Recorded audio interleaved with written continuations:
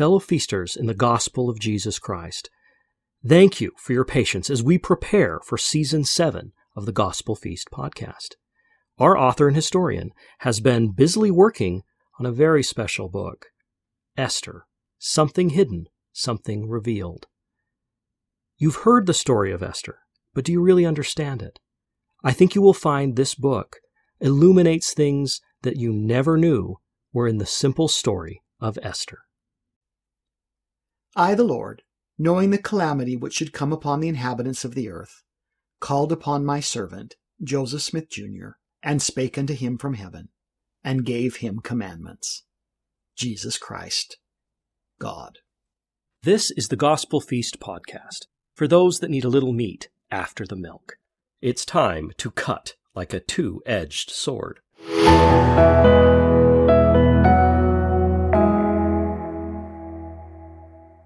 We have reached the end of this amazing book, one that many have read, but few have really feasted on. We hope that this season has been a grand feast for you, and that you will never read John's book again without rejoicing that you, as Elder McConkie labeled, one of the few favored in the church.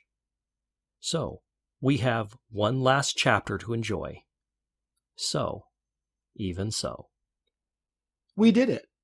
You have just feasted on one of the most enigmatic books God has given to man. Joseph Smith said it was one of the simplest, too. What do you think? The very fact that you have been studying the Word of God and trying to follow Him makes it all easier. The Lord gives line upon line. As we accept truth and embrace it, He gives more. See for yourself. Ether 4:7. And in that day that men shall exercise faith in me, saith the Lord, that they may become sanctified in me.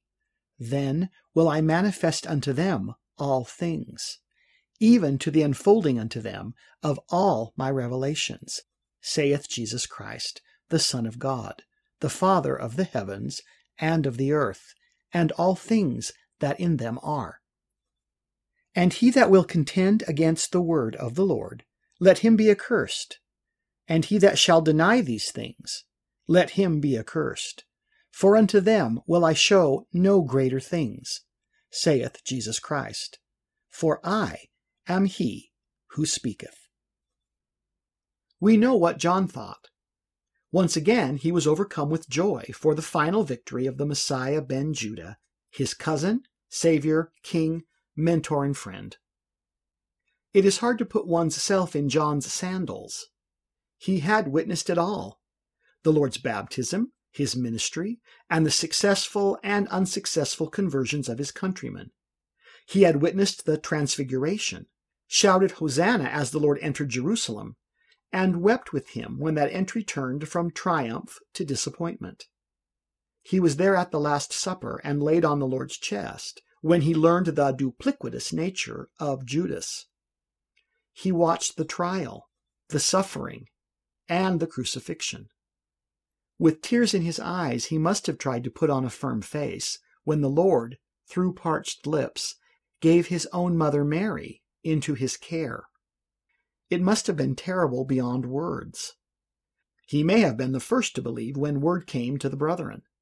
He is not in the tomb. He is risen. Is it any wonder millions of boys have been named John in his honor ever since? It is interesting to note that in the Scriptures there is connection between the close relationship of God and the revealing of God's purposes. God delights in sharing his ways and foreknowledge with his friends. Men who have proven faithful despite terrible trials and who have repented when wrong have earned the title Friend of God. Men we know, such as Joseph Smith, Daniel, Lehi, and Nephi, among others, have been so called. All of these have witnessed knowledge, visions, and great revelation. In just such a manner, John is called the Beloved. How wonderful for us that John was willing and able to share that status with you and me. And I, John, saw these things and heard them. And when I had heard and seen, I fell down to worship before the feet of the angel which shewed me these things. Then saith he unto me, See thou do it not, for I am thy fellow servant, and of thy brethren the prophets, and of them which keep the sayings of this book. Worship God. We get a feeling for the power of this experience here, as John, overcome by it all, nearly falls down in praiseful worship a second time. He is again reminded that only God is to be worshipped. But the angel does proceed to speak God's message as though the Lord himself was speaking it. This works because we know that, from the mouths of his servants, it is the same. And here is a signified fellow servant by token. Here is a true messenger. We would be wise to heed his words. And he said unto me, Seal not the sayings of the prophecy of this book, for the time is at hand. He that is unjust, let him be unjust still, and he which is filthy, let him be filthy still, and he that is righteous, let him be righteous still, and he that is holy, let him be holy still. And behold, I come quickly, and my reward is with me, to give every man according as his work shall be. I am Alpha and Omega, the beginning and the end, the first and the last. Blessed are they that do his commandments, that they may have right to the tree of life, and may enter in through the gates into the city. John's revelation is not a closed book. It is not a sealed book. It is not a book to be casually brushed away. It is an official proclamation, like our modern family a proclamation to the world, or any of the other proclamations given from God by his ordained servants, with the frightening warning that the day is coming when he and she who is filthy will be filthy still. Then comes the following, which Latter-day Saints alone are prepared to comprehend. For without are dogs, and sorcerers, and whoremongers, and murderers, and idolaters, and whosoever loveth and maketh a lie. The phrase, loveth and maketh a lie, is code for those of the telestial order. We are given a list of some of these: those who play the dog, sexual deviants; sorcerers, big pharma, those who push drugs, followers of pharmakia; murderers, and the lovers of idols, which in its highest symbolism are adulterers and adulteresses. We should take a short tangent and explore this because, as you will see above, these are they who have no access to the temple, the healing tree of life, and the city of Zion. We therefore don't want to be one of those who love and make a lie. In restored Christian theology, the lowest reward a human can receive on the day of judgment, that is still a kingdom of glory, is called the telestial kingdom. The glory of this kingdom has been compared to the stars in the sky in that they are a place of light. They have some beauty and are still glory because they are still God's family, but cannot compare to the greater rewards which the Father has for those who have proved worthy of more light and more beauty. The Lord has told us that the telestial kingdom is a place for those who rejected the gospel, the testimony of Jesus, the prophets, and the everlasting covenant, both on earth and when given a chance in the spirit world. These were unrepentant, liars, sorcerers, adulterers, and whoremongers during their time on earth, and most enigmatically, those who loved and made a lie. It is this last one that needs a little clarification. The Lord hates lies, and some lies are dearly loved by humanity. The following list is by no means inclusive. It is a beloved lie that abortion is not murder. It is a beloved lie that men cannot rise above their weaknesses. It is a beloved lie that true love makes all sexual acts permissible to God. It is a beloved lie that one can take Jesus physically into his heart. It is a beloved lie that once Jesus is physically in one's heart, any desires that that person has are from God. There are many others. Oh, beware of them. Note that it is not just the lie that is the problem, but the love of it and the perpetuation of it, called the making of it, that will damn men and women. What makes these lies so dangerous is that the implementation of them leads to justifiable sin. Because we love the lie, we justify the action connected to it. Please know that all of these actions are forgivable, but those that love the lie more than they love the Lord never humble themselves to a point where God can heal them. It is a point of pride with them. It is this same pride that caused Lucifer to say that he knew better than the Most High and then destroyed 1/3 of God's family. He recruited them with the lie that he loved. So too do these liars believe that they know more than the prophets and the Lord. They love their lie deeply, and in order to see it prosper, they teach it to others, leading others to sin. That's the greatest danger. The Lord cautioned thus. Matthew chapter 18, verse 7. Woe unto the world because of offenses! For it must needs be that offenses come, but woe to that man by whom the offense cometh. He and she, the Scriptures contain many accounts of women doing this, who cause another to stumble, may find at the judgment bar that they are required to pay for more than just their own sins. My own sins have caused me grief. I tremble to think of paying for another's. But there is still time to repent now. What does one do? The Lord himself answers us. I, Jesus, have sent mine angel to testify unto you these things in the churches. I am the root and the offspring of David, and the bright and morning star. And the Spirit and the bride say, Come, and let him that heareth say, Come. And let him that is athirst come, and whosoever will, let him take the water of life freely. And then the warning that every missionary knows. For I testify unto every man that heareth the words of the prophecy of this book, if any man shall add unto these things, God shall add unto him the plagues that are written in this book. And if any man shall take away from the words of the book of this prophecy, God shall take away his part out of the book of life, and out of the holy city, and from the things which are written in this book. Young missionaries are frequently shown this verse with the rather stupid comment that God saw no need to speak again from the heavens.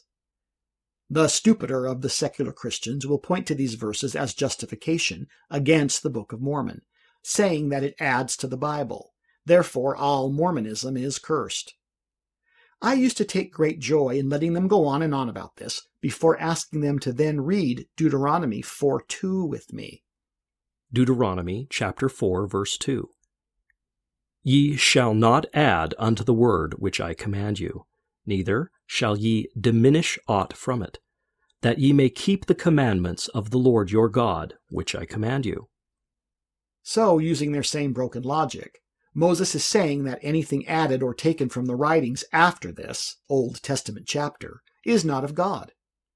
Of course, the Jews use this very argument to disregard the mission of Jesus Christ and the entire New Testament.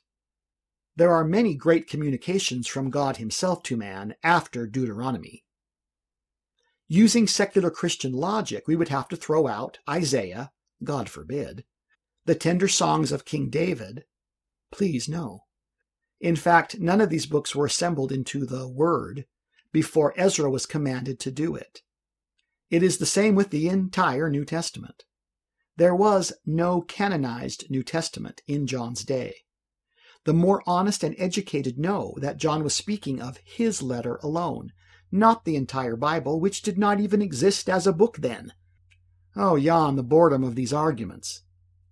Of course, intelligent men and women around the globe have questioned loudly, where is the God of Abraham, Isaac, and Israel today? Why doesn't he speak to his children now? Are we not in more peril today than we have ever been as humanity? Has there ever been greater need for God to speak, ever, than right now? With the restoration of Christianity and the return of the male priesthood authority to the earth, exactly as John the Divine foretold, members of the Church of Jesus Christ of Latter-day Saints testify together that yes, God does speak to man again, and the heavens are open right now. We claim the right to personal revelation and more. We claim the right to living prophets and apostles this very day, now. We invite all who will hear to come and see for themselves. You probably already know a Latter-day Saint if you're not one already. Ask them yourself. You can start out by saying something like, "Okay, so what's up with you Mormons?" Although now we prefer to be called Latter-day Saints. But whatever gets you started. And, can I come with you to church and check you guys out myself? After your friend picks himself up off the floor, note if he starts to faint, please grab him. He or she will say, "Yeah." Then ask for a Book of Mormon and read it or request a free copy online. You don't have to take our word for it either. Like the Book of Revelation we have just studied, the Book of Mormon contains a promise and a blessing just for reading it. We call it Moroni's promise, and it's a big one. Moroni chapter 3, verse 3. Behold, I would exhort you, that when ye shall read these things, if it be wisdom in God that ye should read them, that ye would remember how merciful the Lord hath been unto the children of men, from the creation of Adam, even down until the time that ye shall receive these things, and ponder it in your hearts. And when ye shall receive these things, I would exhort you that ye would ask God, the eternal Father, in the name of Christ, if these things are not true. And if ye shall ask with a sincere heart, with real intent, having faith in Christ, he will manifest the truth of it unto you by the power of the Holy Ghost. And by the power of the Holy Ghost ye may know the truth of all things. This is extremely important because you will have the knowledge of these things for yourself. A personal witness from God just for you. I can testify this happens. Not only did I gain my own testimony this way, but I have witnessed others in the act of gaining it. It doesn't get any better than that. But you must ask with a sincere heart, truly wanting to know and believing that Christ can and will answer you in truth. What does this have to do with John's writings here? Well, the very same Moroni who made the promise above to you in the name of the Lord explained this as well, when he preserved for us the Lord's own exhortation to you. Ether chapter 4, verse 11. He that believeth these things which I the Lord have spoken, him will I visit with the manifestations of my Spirit, and he shall know and bear record. For because of my Spirit he shall know that these things are true, for it persuadeth men to do good. And whatsoever thing persuadeth men to do good is of me, for good cometh of none save it be of me. I am the same that leadeth men to all good. He that will not believe my words will not believe me, that I am. And he that will not believe me will not believe the Father who sent me. For behold, I am the Father, I am the light, and the life, and the truth of the world. Come unto me, O ye Gentiles, saith the Lord, and I will show unto you the greater things, the knowledge which is hid up because of unbelief. Come unto me, O ye house of Israel, and it shall be made manifest unto you how great things the Father hath laid up for you from the foundation of the world. And it shall not come unto you because of unbelief. Behold, when ye shall rend the veil of unbelief, which doth cause you to remain in your awful state of wickedness, and hardness of heart, and blindness of mind, then shall the great and marvelous things which have been hid up from the foundation of the world from you, yea, when ye shall call upon the Father in my name, with a broken heart and a contrite spirit, Then shall ye know that the Father hath remembered the covenant which he made unto your fathers, O house of Israel. And then shall my revelations, which I have caused to be written by my servant John, be unfolded in the eyes of all the people. Remember, when ye see these things, ye shall know that the time is at hand, that they shall be made manifest in very deed. In other words, the blessings and horrors of the book of Revelation written down by John the Beloved are at our very doors. If that was so almost 4 Jubilees ago, in the days that the Book of Mormon was offered to the world, oh, how much nearer all of this must be today. Ether chapter 4, verse 17. Therefore, when ye shall receive this record, ye may know that the work of the Father has commenced upon all the face of the land. Therefore, repent all ye ends of the earth, and come unto me, and believe in my gospel, and be baptized in my name, for he that believeth and is baptized shall be saved. But he that believeth not shall be damned, and signs shall follow them that believe in my name. And blessed is he that is found faithful unto my name at the last day, for he shall be lifted up to dwell in the kingdom prepared for him from the foundation of the world. And behold, it is I, Jesus Christ, that hath spoken it. Amen. Here we have John's final words. In order to let the weight of them sink inside you, and in order to better understand the personality of John, take a moment and reflect on all of the terrible plagues, sorrows, lamentations, and woes that John has just witnessed. It's pretty terrible what's coming. Now read the ending. He which testifieth these things saith, Surely I come quickly. Amen. Even so, come, Lord Jesus. The grace of our Lord Jesus Christ be with you all. Amen. The end. Even so, despite all that has happened, and all that must still happen, and all of it combined, the only thing John wants when it is all said and done is the only thing that I want too. Despite it all, even so, come, Lord Jesus. That officially concludes the book of Revelation. Together we have explored it verse by verse, every single verse. While this closes our study of Revelation, we do have at least one bonus episode planned for this season. With all that is still on the horizon, good and bad, we hope that you will be able to declare with John, after he had seen it all, bring it on. Or as he worded it, even so, come, Lord Jesus.